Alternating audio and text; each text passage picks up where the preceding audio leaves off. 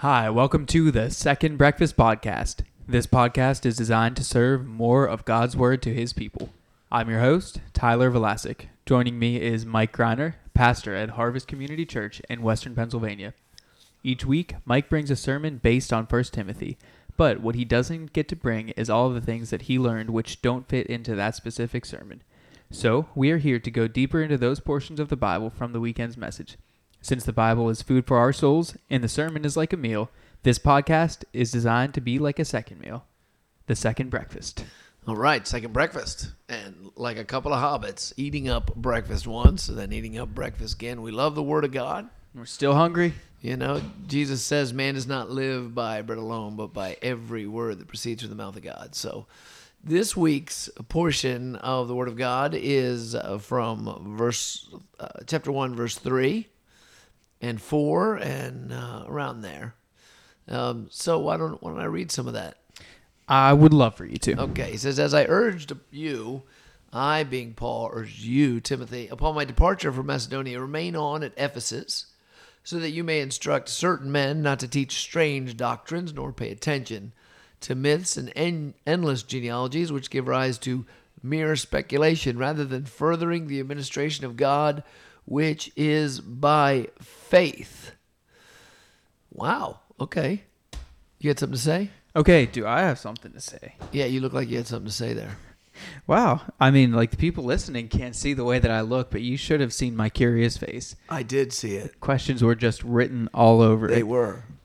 So. Well, yeah. So one of the things that you and we've talked about before is this thing about endless genealogies and different doctrines. And I think that this is just so much fun because we have the Bible. Like these words were written, approximately 2,000 years ago.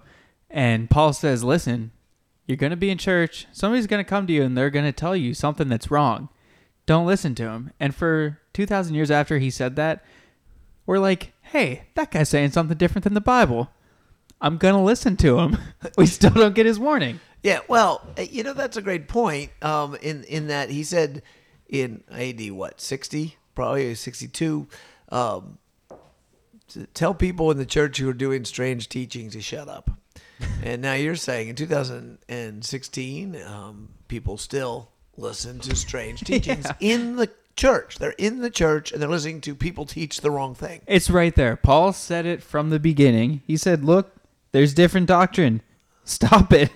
But no, it doesn't matter that he said that. We're going to keep with our strange doctrines, don't we?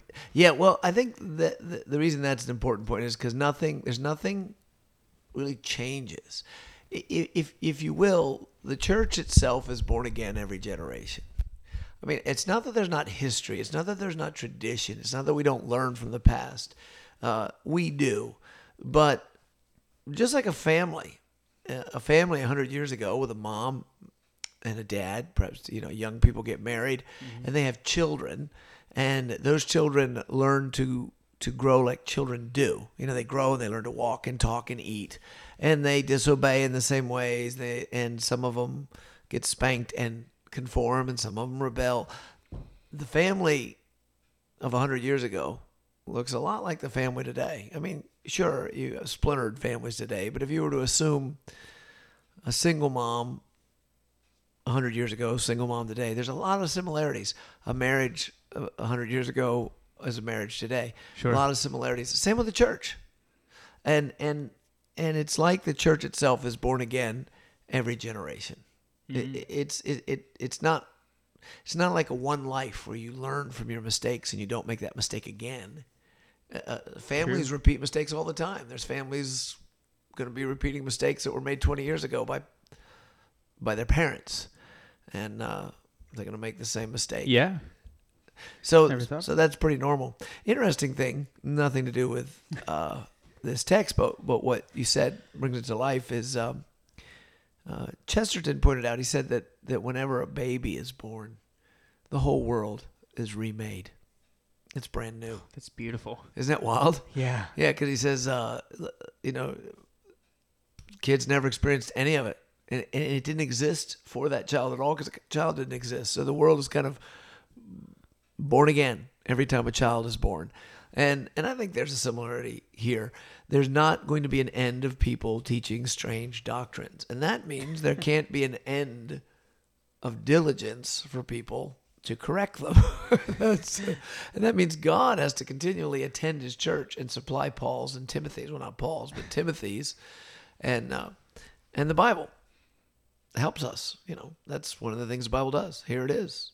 Right. If Paul had written down Romans and Galatians and Timothy, we might not know a lot of what was supposed to sustain us, help us correct these things through the ages.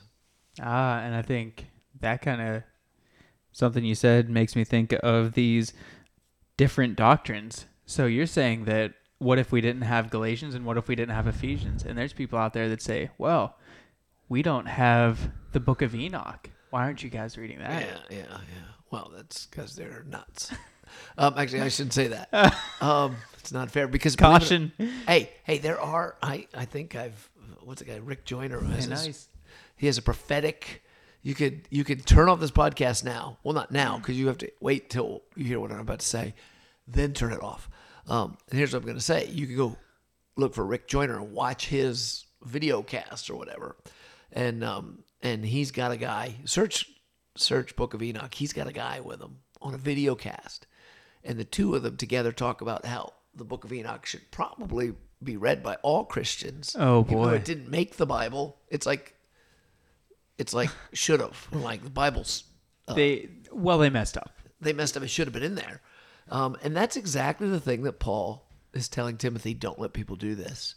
Because what they're doing is they're giving rise to speculation rather than furthering the ministry. Can we break down this verse a little bit to make sure we all... Okay, so this is verses 3 and 4? Yeah, he says, as I urged upon my departure to Macedonia, he's like, I'd already told you this, but now he's writing it down. Okay.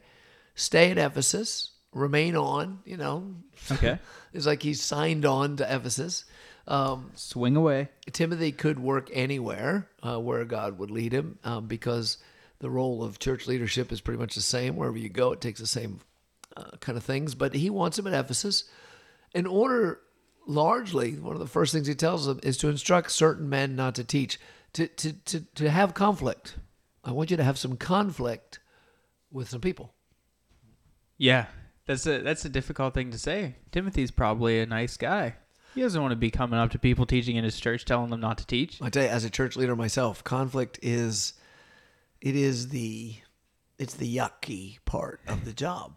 I'm often tempted when seeing someone who needs to be confronted about something. I'm often tempted to say, well, what if I just don't say anything? Maybe the person will shape up on their own. It'll work itself out, won't it? Because I don't like conflict. I don't want to fight.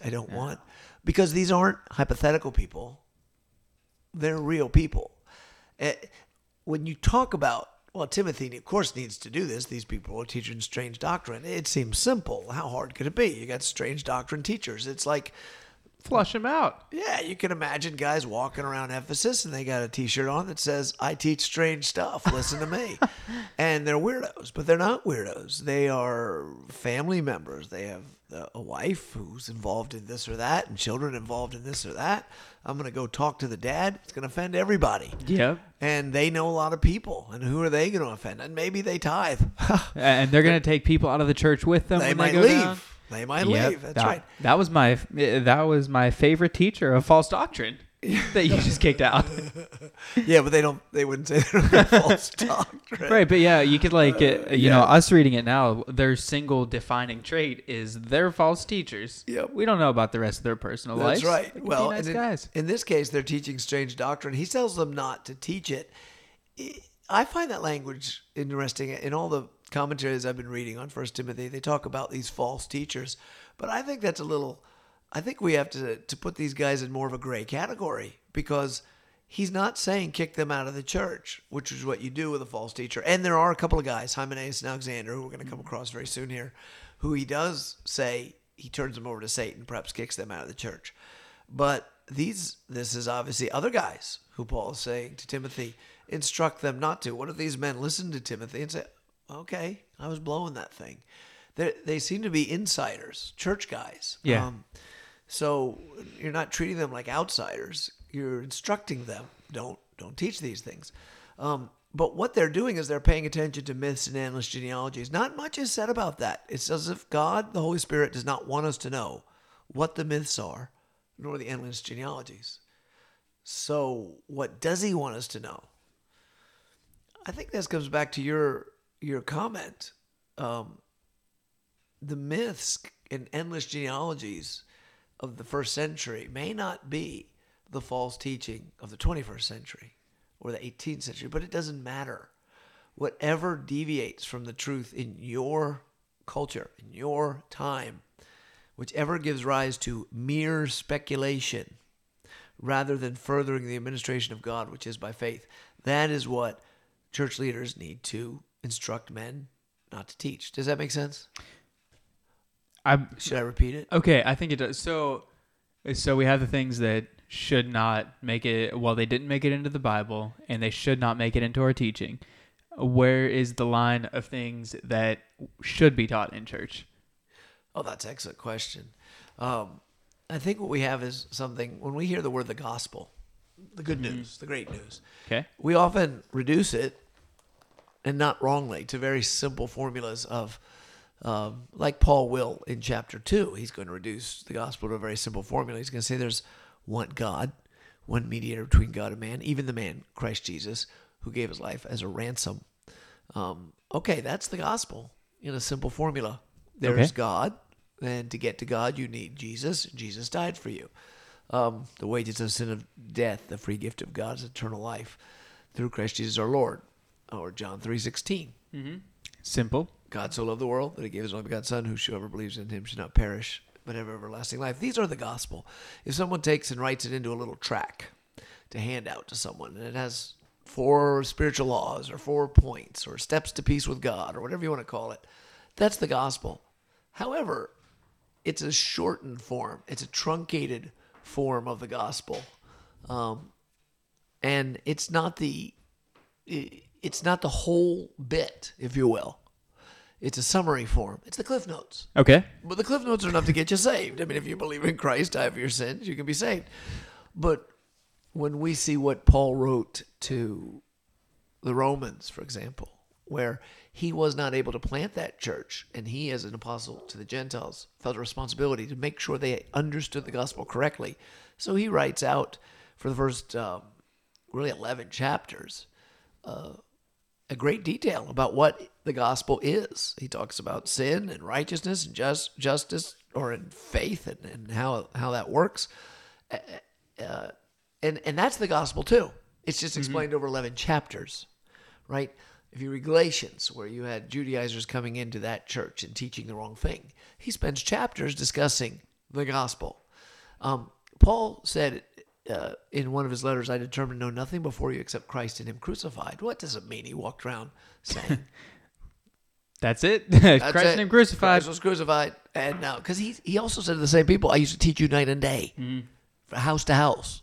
Well, heck, it wouldn't take that long if all you said was Christ and him crucified. There's a content to the gospel, and it involves, it's centered on Christ. Listen, another way to put this is the central event of the Bible. The whole picture of Judaism is the cross. The whole sacrificial system of holiness was to lead up to the cross. And the cross is the greatest act of love in all history, and it's where God saved the world. And Jesus, of course, rose from the dead, and he's coming back again. And all that is the gospel. It's centered on the life of Christ, what Christ did for us, what he will do when he returns, and salvation. That makes up the gospel. Absolutely. All right. So if it comes from outside the Bible, and you could get into something that's full of speculation.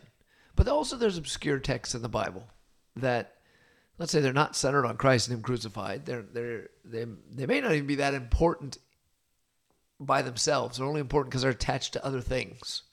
Okay. Like Leviticus 21:20, which tells you that a dwarf can't be a priest. I mean, that I know, right? As if life wasn't hard enough. I know. It's just not right, is it? But hey, that's the way God is. Dwarves couldn't be priests, nor could anyone, it says in that verse, with eczema. Okay. Well, do we want to freak out on eczema and talk about the spiritual ramifications of eczema? Because what does that have to do with Christ and him crucified? Right. It's a small part of a bigger picture, and that is the holiness of the priest. And that's how it connects. Genealogies, family histories. Jews are into that, obviously, because the Bible's filled with genealogies. But ultimately, does it really matter who your grandpa is?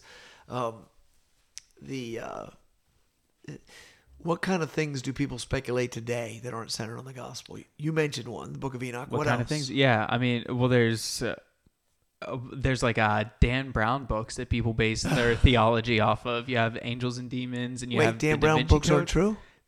Okay, well, I don't want to go on record as saying that. Wait, you mean the holiness isn't done by pagan sex rituals, and God is, and the Vatican isn't really covering up the idea that God's a woman? Well, the jury's still out on that one. According to the Bible, Jesus didn't die on a cross, but he actually lived with Mary Magdalene and had children. Mm-hmm. And there's a secret lineage all over the place. Yeah, that's one. But you see, that's so interesting. Yeah, people, that's fun. People want secret knowledge. Yeah, give me something no one else knows. Give me the dirt. Well, look, what's to be known about God has been declared to us through Christ, and there isn't secret knowledge. Mm-hmm. It's right out in the open. How about the Nephilim? Yeah. The what are they? Sons of angels? Isn't that right? No one knows what they are. Yeah. It says the sons of God came and reproduced with the daughters of men. Yeah. And people argue about what that means, and they had big kids. Yeah, big fellas. Are they talking about Samoans? Samoans are big people. I don't know. Just I'm not trying to start endless speculation, but the point is, as interesting as that might be, the answer is nobody knows. Nobody knows. God just puts it in there, and you're gonna have to take it for what it's worth, and you can't understand more. But there are people who really get into it, and they'll write stories about it, and they'll speculate on it. And then people will fight about the speculations or argue about the speculations or be fascinated with the speculations. I've seen it with the demonic. Yeah, speculation about what, like hierarchies of demons. Because I've seen that. I've seen people saying that there's different classes of demons that are like, if you really got to be tempted, you're gonna go to like a tier 1 demon. No way. Haven't you heard? Yeah, there's. I haven't heard that. That's very interesting. Yeah, tier 1 demon is that. So there's demons who could out-tempt like other demons. First class demon. Well, I mean, I want the plebe demons, like the idiots. Yeah, like the ones in the screw tape letters that Yeah, his nephew. Yeah, I want his first day. He doesn't know what he's doing. He accidentally shoves me into doing good deeds. Yeah, but that's right. Remember the book "This Present Darkness" by Frank Peretti? I've never read it. Okay. No. Well, see, this is the age difference. Yep. I'm 30 years older than you. Well, back in Frank Spaghetti. 90s. No, it's Frank Spaghetti. That's it's not an Italian joke. Frank Peretti wrote a book that just became a bestseller for Christians. I read it myself. It was very interesting. It was like Stephen King with Christian stuff. For Christians. Frank Peretti's "This Present Darkness," and he wrote a story about this town where it showed you the behind the scenes demons, right? So like when there was a professor woman teaching some sort of secular humanism, seeing in the spiritual realm, she had this demon on her head with its claws stuck into her head. And every time she talked, the demon was helping her talk. Those darn professors. Right. And when a Christian would pray, that demon would like shrivel up or get weird or go, they're of course. Like a raisin in the sun. The demon, yeah. So people, they're speculating. Now, I'm not shooting down Frank Peretti. It was fiction, but I think that kind of fiction can be dangerous if people take it seriously. Take it as gospel. He doesn't know what the demonic world looks like. He doesn't know that people have demons on their head and they don't have claws. Yeah. But like you were saying, with a hierarchy, you got so-called responsible professors like C. Peter Wagner, who came out of Fuller Seminary. I don't know if he's still there. And people like him who were saying that we need to map demons. Yeah. Yeah, you had to map them.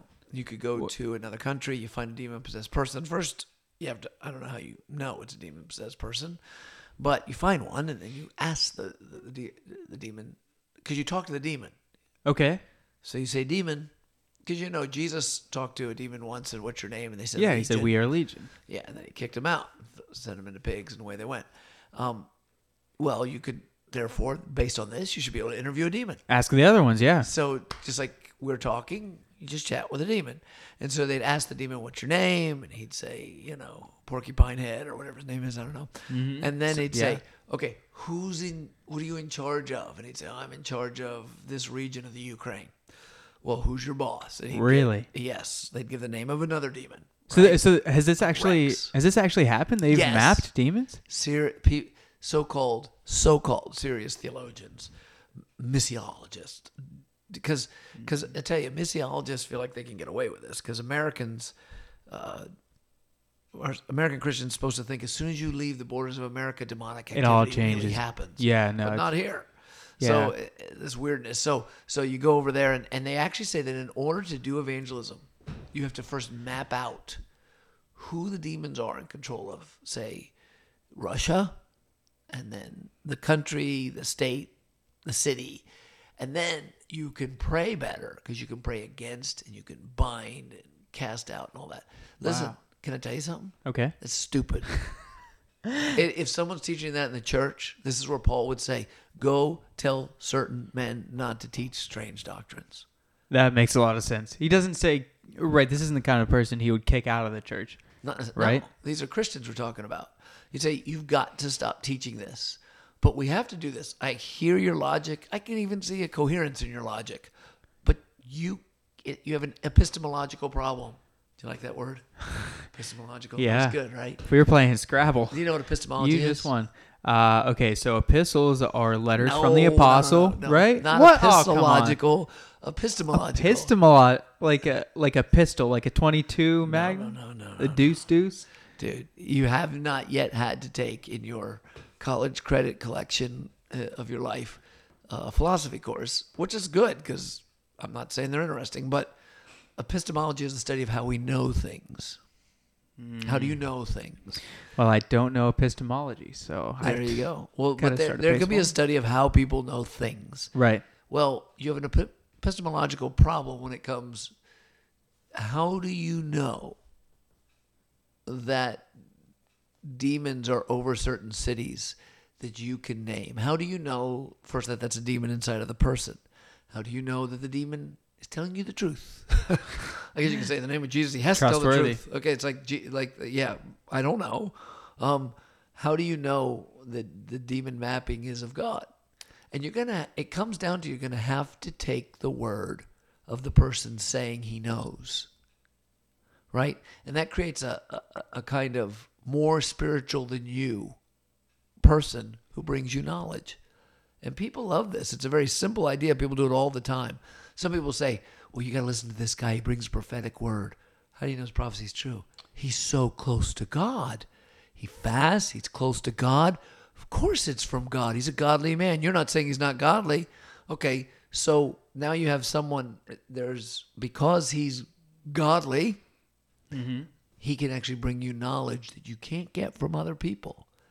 And that's an epistemological problem for me. How do I know what he says is from God? Because he tells you, Well, right? Because he's so close to God. Yeah, and instead, better to instruct certain men like that to not teach strange doctrines. Stop that. Just stop that. Stop teaching this spiritual mapping thing. You don't know what the heck you're talking about. You're making crap up. Yeah. Okay, so I guess as I'm trying to summarize this for myself. But instead, teach the gospel. Yeah. Go on. Yeah. So I'm trying to summarize it for myself, and what I'm seeing is we're saying here that in the entire story of the Bible, you have a main character. Yes. That main character is Jesus. Yes. And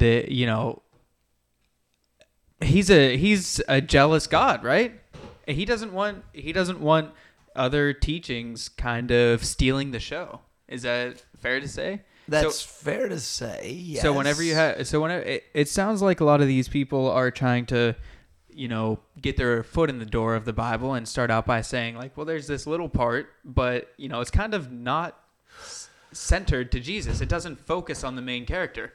And if it doesn't focus on the main character, why would Jesus care that they're teaching things that don't focus on the center point of the Bible?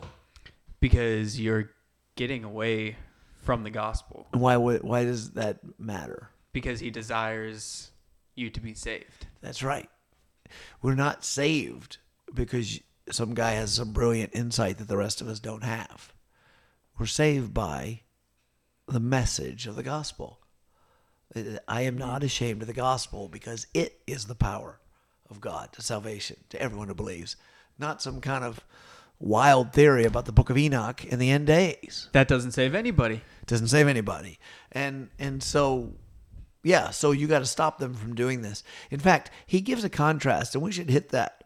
In verse 4, he says, after saying, instruct these men not to teach doctrines or pay attention to myths and endless genealogies, strange doctrines, which give rise to mere speculation. That's almost a sign. How do I know this is troublesome? It leads me to speculation, not certainty. Okay, there's certainty in the Bible for doctrines that are plain, that you can read and see. It's right there. But instead, we're speculating on things you can't see in the Bible and say are plain. Okay, but then he gives a contrast. Rather than that, you should be furthering the administration of God, which is by faith. So there's doctrines which further the administration of God, which is by faith. In the New American Standard, that terminology is the stewardship, not administration, from God that is by faith. So stewardship's that's another $5 word right there. Yeah, stewardship is a $5 word. Well, actually, the goal, the word in Greek is kind of cool. If I'm going by memory here, I can look it up real fast. Wouldn't take that long. But by memory, it's a household. It's house.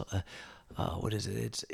It's household management. I think it means household management. Well, let me look it up. Okay, but go ahead and look it would up. mean And while you're oikonomos. I didn't even find it yet. It just came to me right there. What is it? Oikonomos. Oikonomos. Which literally would be translated sound like house law. Okay. But it's not exactly what it means. It means the way you manage, the way you administer, the way you and so our English translations, which are very good translations, we don't really have an oikonomos word. So they're coming up with words that's a really good Stewardship translation. Stewardship is kind of close. It And paints the same administration. picture. So there's doctrines that actually manage the household of God right. Okay. And those are the ones which you're supposed to teach. Anything to get you away from that. But the ones that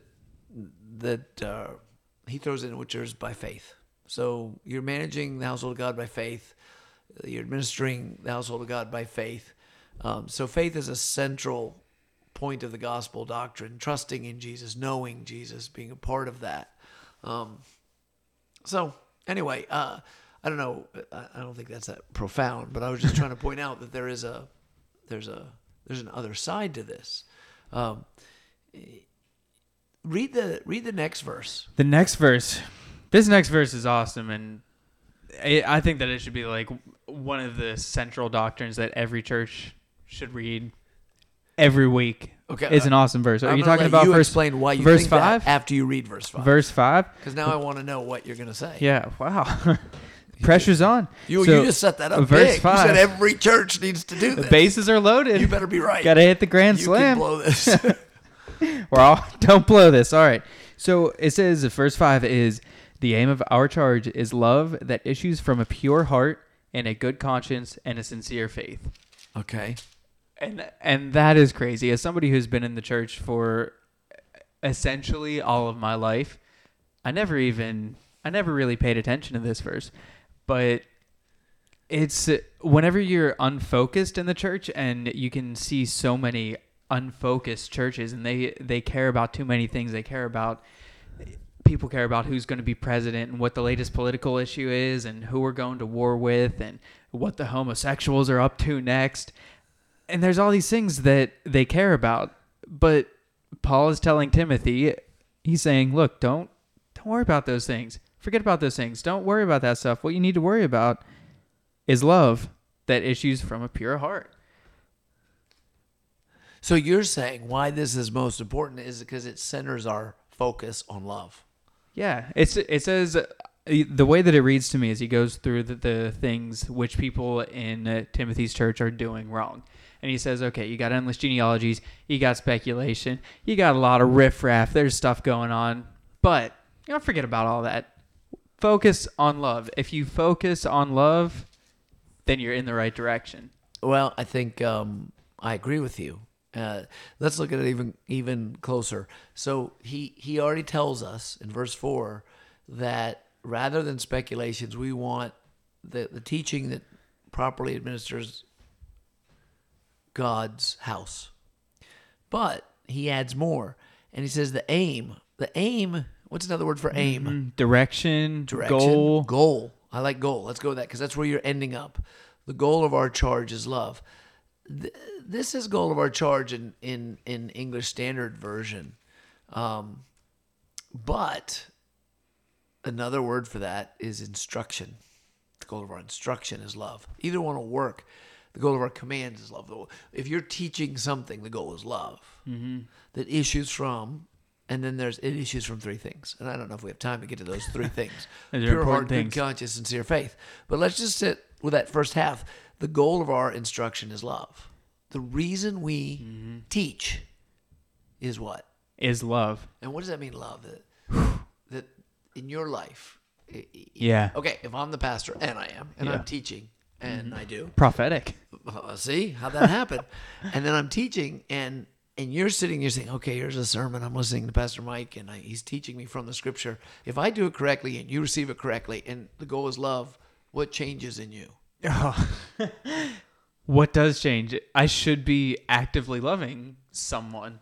So you put the word active in front of it, and I think you're right. You should. That's it. You should be loving someone or God more. You're exactly right, because those are the two great commands. How do you actively love God more? Now, you don't have to answer that because it's exhaustive, Thank you. obviously. How do you actively love others? There's 1,000 ways. But the point is, the goal of the sermon is to get you to do it. Mm-hmm. The goal is not to make you brilliant, to give you special new insights. Oh, there's that noise again. That's the noise. That's the noise that says we've reached half an hour. Well, I think it's a good place to stop because that's probably the most important point we have. We just got to the application. We got to the application, and I think it's so cool that Paul at the beginning of his letter says, look, if you're not going to get anything else out of this, just know that the end goal is love. Yeah, your teachings result in people loving God and loving man more. Really, that's what it should do. Another place Paul says, knowledge puffs up, love builds up. Love builds up. And you can learn doctrine, false doctrine, or even right doctrine, with a motive of just enjoying learning. And there's nothing wrong with that. But then forgetting why you're doing it. You can even become proud. Look how smart I am. Walking around using big theological terms. Epistemological is not a theological term. It's a philosophical term. So ha ha ha. But you could still be walking around talking about sanctification and the doctrines of grace and what do you know about this and glorification and the order salutis and oh how smart you are. But sounds puffy. In fact, you are nothing but a useless windbag. If it does not result in you loving God or others more.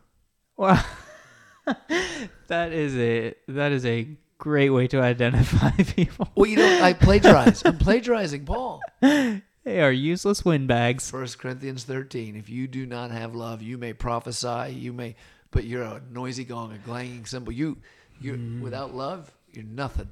Yeah. And so but the goal of instruction, you're not going to, someone's like, well, I'll just love. I don't need the Bible. No. The goal of the instruction is to teach you how and to empower you too. The goal is love. That's what we're aiming. So, okay, well, we can't talk about anything more important than the most important thing, and we've already done that, the cross and love. Yeah. So this is a good time to wrap it up, right? Okay, that's a great time to wrap it up. So we'll take it up here next week at 1 Timothy. Yes. First whatever. No, that was horrible. I'm going to get struck by lightning for that. It's the Bible. Man. We're going to get our second breakfast has come to an end. It's almost second lunchtime. So we're going to come up to 1 Timothy. We'll start in chapter 1, verse 5 and next time. But if you want to hear the sermon that accompanies these texts, you can go where? You can go to harvestpa.org. That's right, harvestpa, as in short for Pennsylvania, Also, if you have any questions, you can send them to Pastor Mike at POBox.com. Pastor Mike at POBox.com. Or if there is a linked email on this particular podcast, you can send them there also. Also, last time we were here, we asked for some conversion stories. If you and specifically, if you could say I was converted, I remember the day. Like Tyler and I both would say that we kind of had a season of conversion. We kind of it took weeks, and we kind of just said, oh yeah, I'm in. And right, you can't pinpoint an exact moment or day. Yeah, some people really like, they understand quickly. I think for you and me, it was like we just slowly understood. We're like, oh man, I understand that part now. What's the next part? Right. We couldn't get it all at once. I guess I'm in the club. Yeah. But many people say, okay, I remember this day. It made sense. I turned from darkness. I saw the light. The scales fell from my eyes. I had a road to Damascus conversion. I can't say those words. Remote road to Damascus. Story, right? Yes. So if you have that story, want to email it. We'd love to hear it. And if you do, we'd love to actually add it to our podcast. Now we haven't done it yet. We might not do it next week. It might take us a few weeks because we want to save up the good stuff and give you time to send them in. So and your conversion story is the good stuff. Yeah, that's the glory of Christ, and that's the best stuff. So until next week, breakfast is over. It's time for you to pray. Breakfast is over. I prayed last time. Yeah. Not that I don't enjoy praying, but I think you're handing off the prayer shawl to me. prayer The shawl. podcast listeners can't see it, but we have a prayer shawl. He's lying. We have no shawl. He's making this crap up. But in any case, I think we should at least share the joy of praying. So it's your turn. Sure. Okay, yeah. Thank you, Jesus, for giving us your word that feeds us. Thank you for telling us succinctly that the aim of our charge is love. Thank you for letting us know that above all things that we need to love you and that we need to love people. God, I pray that we will be able to do that. I pray that love will be our total charge. In Jesus' name. Amen. Amen. See you next breakfast. All right.